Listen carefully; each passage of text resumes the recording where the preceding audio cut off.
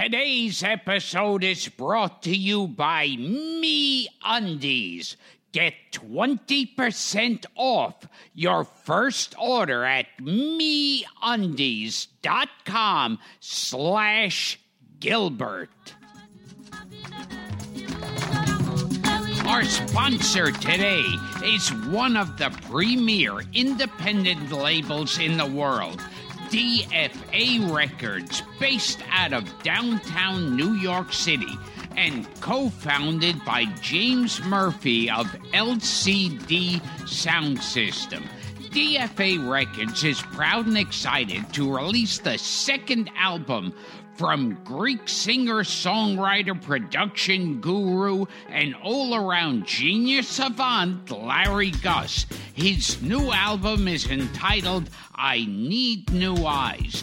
This new album sees Larry Guss moving slowly out of his sample-based roots and now using clearer songwriting structures as his starting point. His lyrics stare intensely into obsessions, anxieties, and inadequacies, while the music he makes takes on vibrant, sunny, psychedelic pop, percussive, polyrhythmic drums, and multi-layered dense arrangements.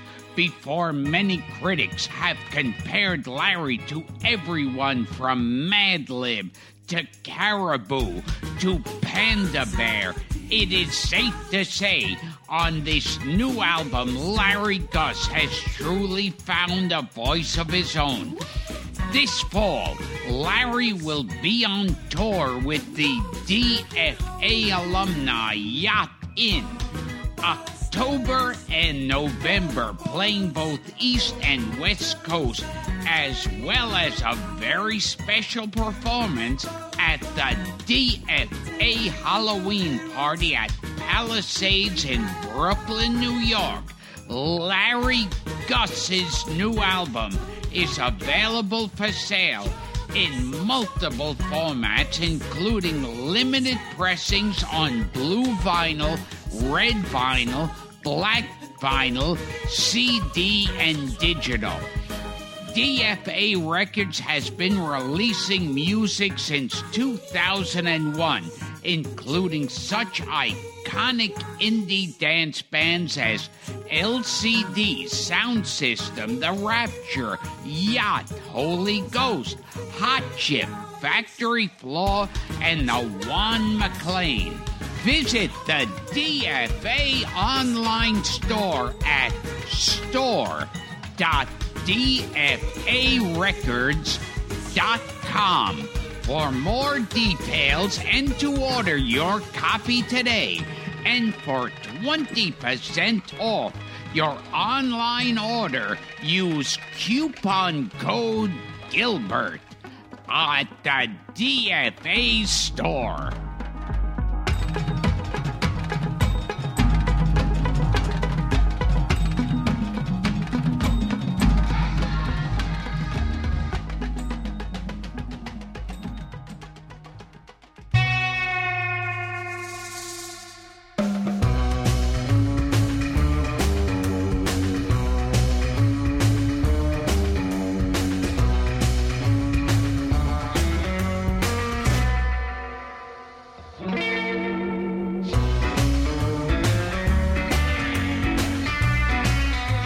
This is Gilbert Gottfried, and this is Gilbert and Frank's Amazing Colossal Obsessions. I'm here with my co-host, Frank Santopadre. You know, before we start, Gil, I just wanted to extend our thanks to a fan of ours who sent us some swag, and some for me and some for you. Did you see this, by the way? Spine Tingler, the William Castle story? Oh, yes. Well, really good. The Tingler, is one of my favorites. It contains special premiere footage of the Tingler. Oh. The Tingler premiere. These were made, and there's an Al Lewis documentary here called Al Lewis in the Flesh and Spine Tingler, the William Castle story. These were sent by our friend Jeffrey Schwartz, who's a fan of the podcast, and I just wanted to give him a shout-out because he sent us some good free stuff. Yo, let's give him a shout-out. So thank you, Jeffrey. Yes, in the house. In the easy. Yeah, in the easy. I love it when you work street. It's great. Like I'm sitting here with Grandmaster Flash. Okay, I'm going first here this week. Now, I had the best of intentions this week. I recorded something off Turner Classic Movies, and I thought, this is a Gilbert Gottfried type of movie. Yes. We can talk about this one. In fact, it's come up on the show. Even one of our podcast guests was even in it. Yeah. And that's Paul Williams. Oh. And I'll give you the cast. 3 Batman villains, 3 different Batman villain actors were in this movie. Roddy McDowall, Uncle Milty, and Liberace. Oh, was this the funeral? Yes, the loved one. The loved one. Rod Steiger. And Rod Steiger, right. And I remember Rod Steiger, he plays, I think his name is Joy Boy. Yes, and his mother is Mrs. Joy Boy. Yes, yeah. and he goes, and she would always sing to me, Mama's little Joy Boy likes pasta, like, I forget, ginger? Lobster or something. Oh, yeah. Yeah, she pulls live lobsters apart with her teeth. Yeah. I mean, it's over the top. I had seen it as a kid, and I had fond memories of it. And I said, the loved one. I have to record this. Jonathan Winters plays 2 parts. Like I said, Uncle Milty's in it, written by Terry Southern, who wrote Dr. Strangelove. How can you go wrong? One of those you want to like. And it just doesn't work. Oh, wow. Now, maybe our listeners will disagree with me. I mean, the pacing is off. The direction is off. Robert Morris is the star, and he's playing a Brit. So away. Oh, yeah. And it almost sounds like his voice is dubbed. It's very strange. I thought, how could this movie Dana Andrews turns up and James Coburn, and everybody's in it. Roddy McDowall's funny as a corrupt movie executive, and it just kind of lies there. The pacing is off. It tries too hard. It's falling all over itself to be dark and to be irreverent. I remember they used to show it on TV a lot. Yeah. But boy, that was the last time I saw it. Was so many years ago. It's the same thing that happened to me with Lord Love a Duck. I mean, and I know that some of our listeners are going to disagree. Another Roddy McDowall thing. But these are movies I remembered seeing when I was 16, 17. Oh, and it was so irreverent, and the loved one, and that cast, and Steiger. I'll watch Steiger in anything. And I sat there, and my wife walked in for 5 minutes, and she looked at it, and she said, "This is terrible." She was right. It just, with all that talent, it just wasn't holding together. So, once again, I had to do a quick bit of misdirection. Now, here's a black comedy that does work. And I know you're going to know this one, too. This is The Jeffersons. Yes. Because it's a black comedy. Watermelon Man with Godfrey Cambridge. No, the movie is... I refuse to be sucked into your sick world. The movie is Vincent, you'll guess this, Vincent Price, Joseph Cotton. It's made in the 70s. It's about a doctor who exacts revenge on a group of doctors that he thinks killed his wife. This wasn't Dr. Phibes. The Abominable Dr. Phibes. Yeah, the Abominable Dr. Phibes. Yeah. I'll tell you, this is one that I saw as a kid and that really does hold up. I mean, it's one of the strangest movies ever made.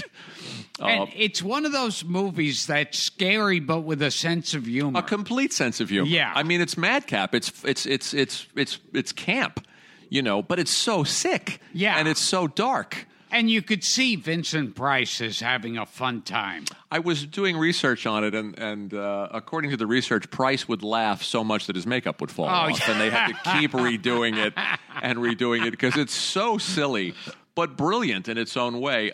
If you haven't seen it, it's a black comedy. It's a British comedy or a British horror film from 1971, I think. And Price is, how do I explain this? He's disfigured. Oh, yeah. And his wife is injured and dies on the, I guess in a car accident. Yeah. And dies on the operating table, and he holds the medical team, led by Joseph Cotton, responsible. And he sets out to do away with each one of them using the 10 plagues of Egypt. As his theme.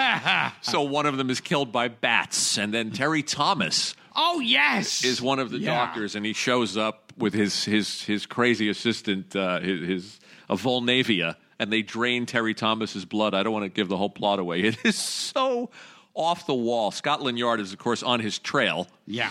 And it's hilarious in spots. I mean, the deaths are so elaborate, and so clever. It's a Samuel Arkoff picture, American International. Oh, yeah. I met him once. You met Samuel Z. Arkoff? Yes. I remember I was doing a TV show or movie or something, and there was going to be a break that we'd had to wait around for. And out of nowhere, like the producer or director of the thing says to me, do you want anything? You want us to get you a book? And I said that there was this new Samuel Arkoff book out. And they said, not only can we get you the book, but we can drive you to his office and he'll autograph it. I love this. Did you tell this on the show? I don't think you did. No. That's great. We went to a bookstore. They got me the book. They drove me to Samuel Arkoff's office. I love it. And was he chomping on a big stogie? Yep. Oh, he didn't disappoint. And, of course, I asked him about Lon Chaney Jr. working with him. Was it The Indestructible Man? What did he work on with Lon Chaney Jr.? Oh, I forget which one it was, but he had worked with him. Okay. And I forget my director's name, like we'll say Dan. And so I say, oh, can you please autograph the book? And Samuel Arkoff writes in the book, I don't know who you are, but Dan says you're okay, and that's fine with me. I love that. You still have that? You have it sitting around somewhere in the house? Yes. That's great. I still have it. That's great. I'll have to dig out my Hanna-Barbera autograph. Oh, my God, and show that when I worked. Sam Arkoff was one of those, just like William Castle. Yeah. King of the Z's. Yeah. It was garbage. He knew it, and he was damn happy. Oh, so there was a movie, Q, that Sam Arkoff put out, and it had Michael Moriarty in it. And people actually liked Michael Moriarty's performance, even though the movie was ridiculous. I remember it. Yeah, it was the flying monster. It's like Ghidra or something. Yeah. It looked like it was so obviously like a puppet on strings. And it lived on it had a nest on the Chrysler Building. Yes, it was completely ridiculous. So Roger Ebert said after he saw the movie. He said he liked Michael Moriarty in it. And he said, it's a great method performance in a total piece of dreck. Mm-hmm. And Samuel Arkoff proudly goes, the dreck was my idea. That's wonderful. That's wonderful. Look up Samuel Z. Arkoff if you guys don't know his stuff. Somebody should make a documentary about him. Now that there's a Castle documentary. But see the Abominable Dr. Phibes. It's absolutely fascinating. It was directed by a guy, I'm not going to pronounce his name correctly, Robert Fuest, R-F-U-E-S-T, who was an interesting guy who directed a lot of episodes of The Avengers. Remember The Avengers? Oh, yes. Patrick Macnee. And he also worked with Peter Cook and Dudley Moore. So he came from comedy. Oh, yeah. And he had a great sense of humor. Like I said, the film's a horror film. It's a comedy. It works on a lot of different levels. It's very, very strange. And production design is great. Do you remember he's got this band? Oh, yes, Of mechanical musicians called the... what are they called? Dr. Wizard's Clockwork, Dr. Phibes' Clockwork Wizards. A very, very strange film. And there was a sequel, Dr. Phibes Rises Again. Yes. And around the same time, they came out with Theater of Blood. A couple of years later, 73, Theater of Blood, where he played a disgruntled actor getting revenge on critics who had hurt his career. But... I did deep research on this one. There was supposed to be a sequel called Phibes Resurrectus that starred Forrest Ackerman. Oh, can you wrap your mind around that? Wow. Like as a poor man's Vincent Price. So the sequel's not as good, Dr. Phibes Rises Again, but it's fun. So I knew you'd know this one. Now, Vincent Price, according to his daughter's book, who we have to have her on the show. Oh, okay. Vincent Price's daughter said that Vincent Price, I guess he grew up in like New England or something, and he was very anti-Semitic at growing up. and like living there. And then when he went out to Hollywood, Right. like all the people he dealt with were Jews, and it totally changed his way of thinking. And he was good friends with Peter Lorre. I never knew that. I never knew that he was an anti-Semite early in life. And they said he became like very liberal-minded. Interesting. Bringing it back to the Jews. Yeah. That's my jazz band. Bringing it back to the Jews.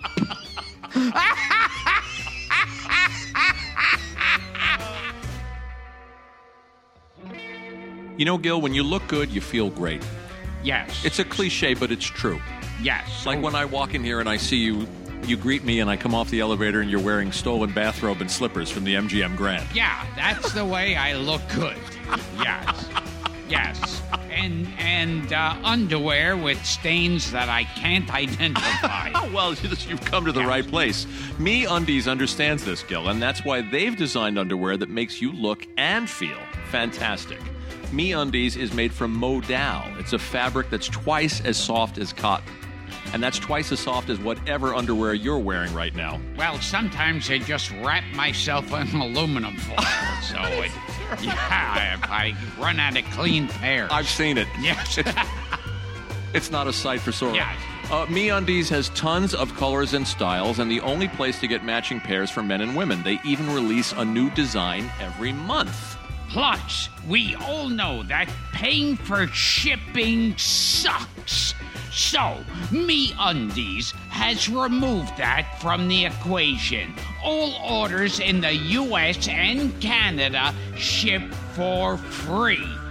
MeUndies even has a money-back guarantee. If you don't love your first pair, you get to keep it for free. You literally have nothing to lose. To sweeten the deal, MeUndies is offering you 20% off your first order at MeUndies.com/Gilbert. That's our special offer just for our listeners.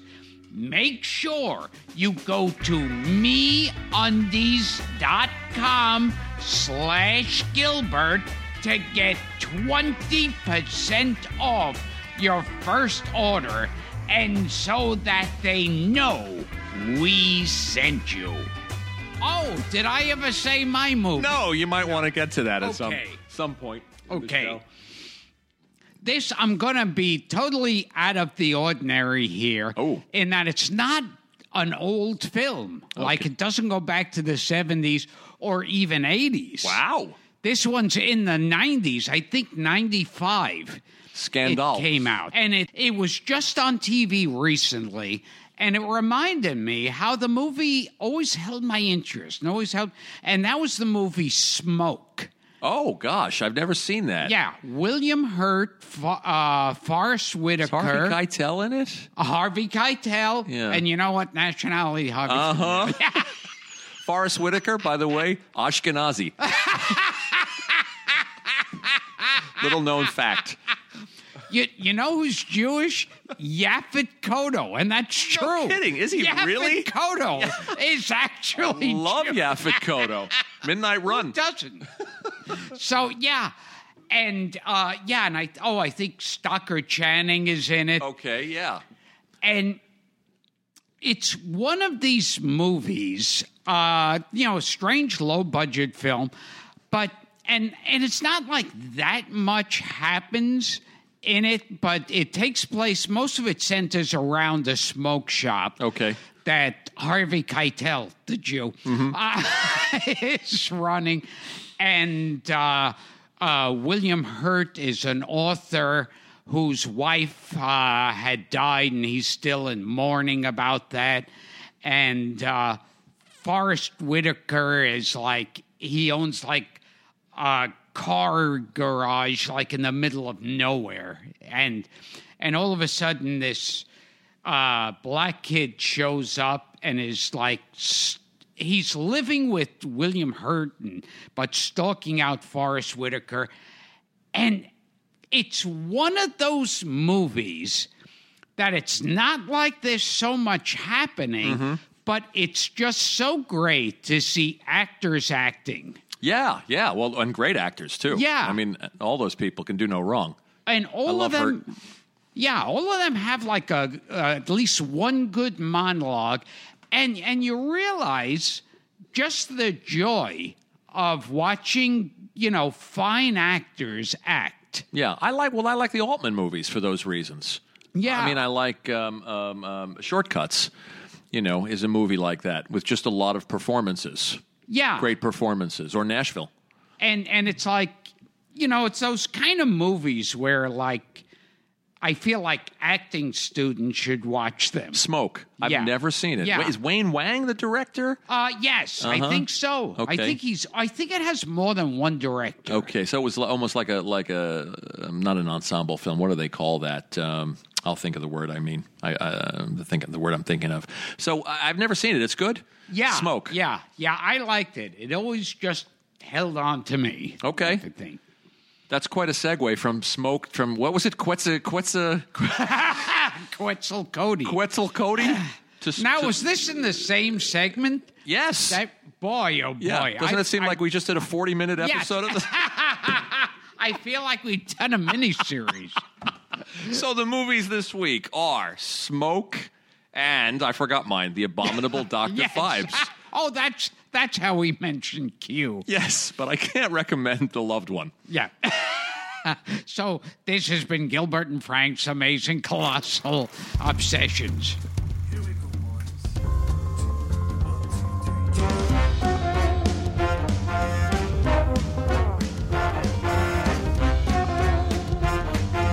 Gilbert and Frank's Colossal Obsessions.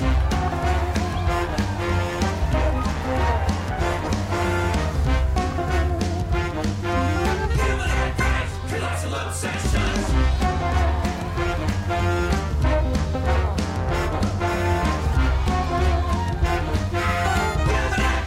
Colossal Obsessions.